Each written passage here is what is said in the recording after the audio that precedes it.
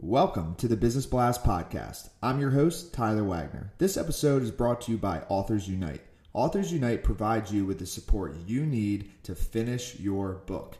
Best part is, after you finish your book, they take care of the entire publishing and marketing process 100% for you. So, if you want to become a successful author, make sure to check out authorsunite.com. Now, let's jump into the episode.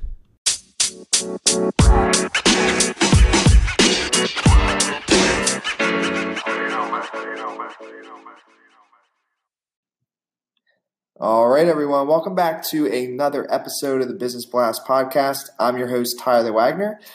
Today I have Sabrina Permuth with us. She is a wife, mom, and HR professional working in the public sector. Sabrina is also passionate about mental health advocacy and is on the board of a Tampa nonprofit. So welcome to the show. Thank you. Glad to be here. Of course. We're glad to have you on. The first question I have for you, Sabrina, is what is the best story from your life that has an underlying valuable message? Gotcha. So I think I'm lucky to say I have lots of good stories.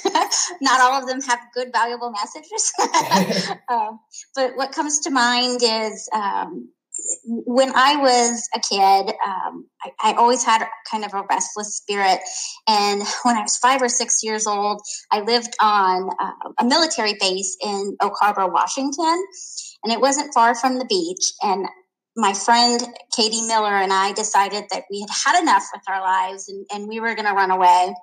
And so we ran away to the beach and I vividly remember just like deciding I am just not going to deal with my parents anymore.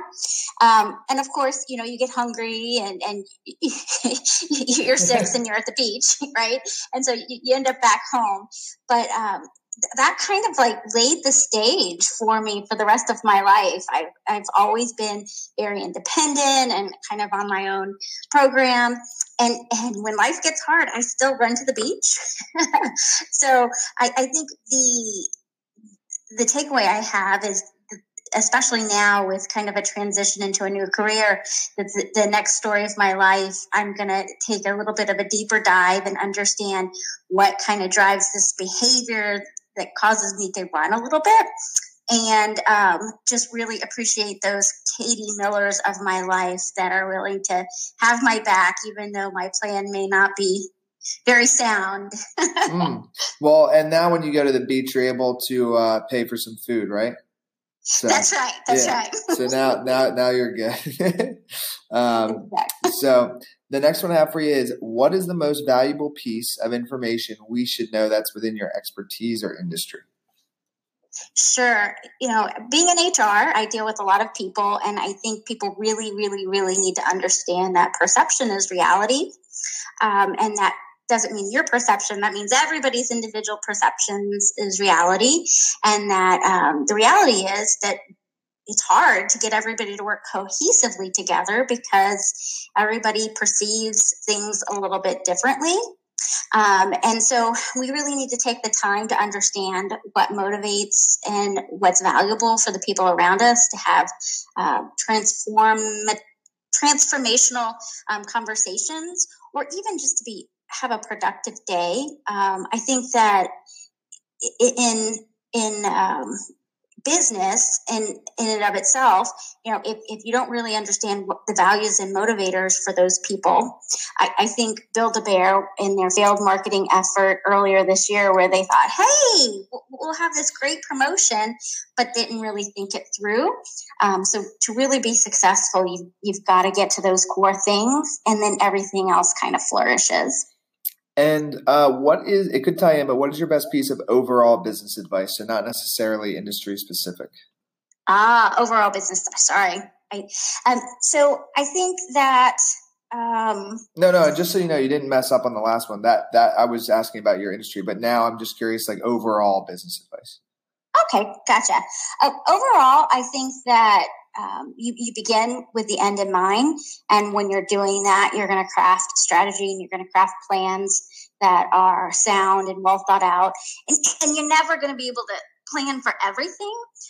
But, you know, again, beginning with the end in mind, you can anticipate a lot more than if you just jump into things. And my next one for you is, if you could give your younger self one piece of advice, what would that be? And it's funny because I was thinking about this, and she needs to believe in herself. And this has kind of really been playing over and over and over again in my mind, because I think that when we're younger, I go back to when I graduated college, and I got out of college and I thought everybody was going to know what they were doing, because, that's what we read in the books, that everybody had knowledge about what they were doing. And when I got out there and I realized, whoa, that is not the case at all. And I got flustered because I didn't know the questions to ask and where to begin. And looking back on everything, my gut was probably right 95% of the time. And I just didn't believe in myself and started trying to make everybody around me happy. And that was just so much wasted energy that I could have been in driving outcomes and deliverables and things. But sometimes the long way around isn't the bad way, but she definitely should have believed in herself, because she knew what she was thinking. And in your opinion, what is the key to happiness?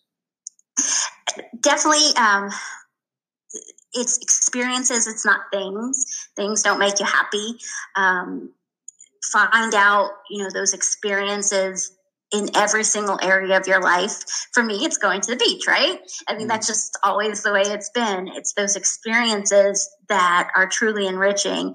And I think what I love most about the beach is it's the sound, it's the smell, it's the feel, it's the shells and the colors, and it's all together, and it's just so soothing and relaxing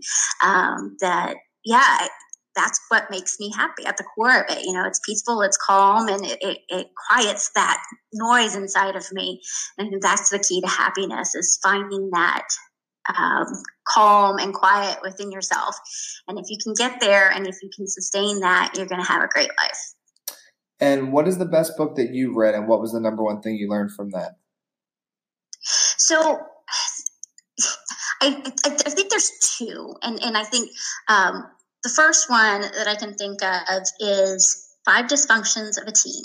I love this book because it really lays it out there that the issues and the problems that you're having within your team are pretty universal. I mean, there are a lot of commonalities from business to business and place to place. And I think when people start out as a leader, they don't realize that everybody else is dealing with exactly the same thing. And so they spend a lot of energy on things that they don't need to, or they're worrying about things that they don't need to, because, you kind of isolate yourself and make yourself feel like that it's just you. So I love that one because it really normalizes some dysfunctional behavior.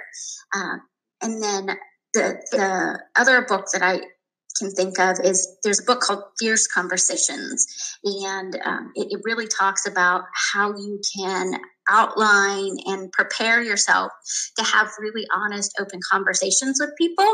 And there's a point in the book where they talk about being responsible for your emotional wake, and that just kind of hit me like a ton of bricks, because you don't think about it, but your words, your actions, everything that you do kind of has an impact on those around you. And when you can start taking responsibility, whether it's intentional or unintentional, for how those things are impacting other people, you can really make stronger, better decisions, because you can course correct some of these things that weren't even on your radar before.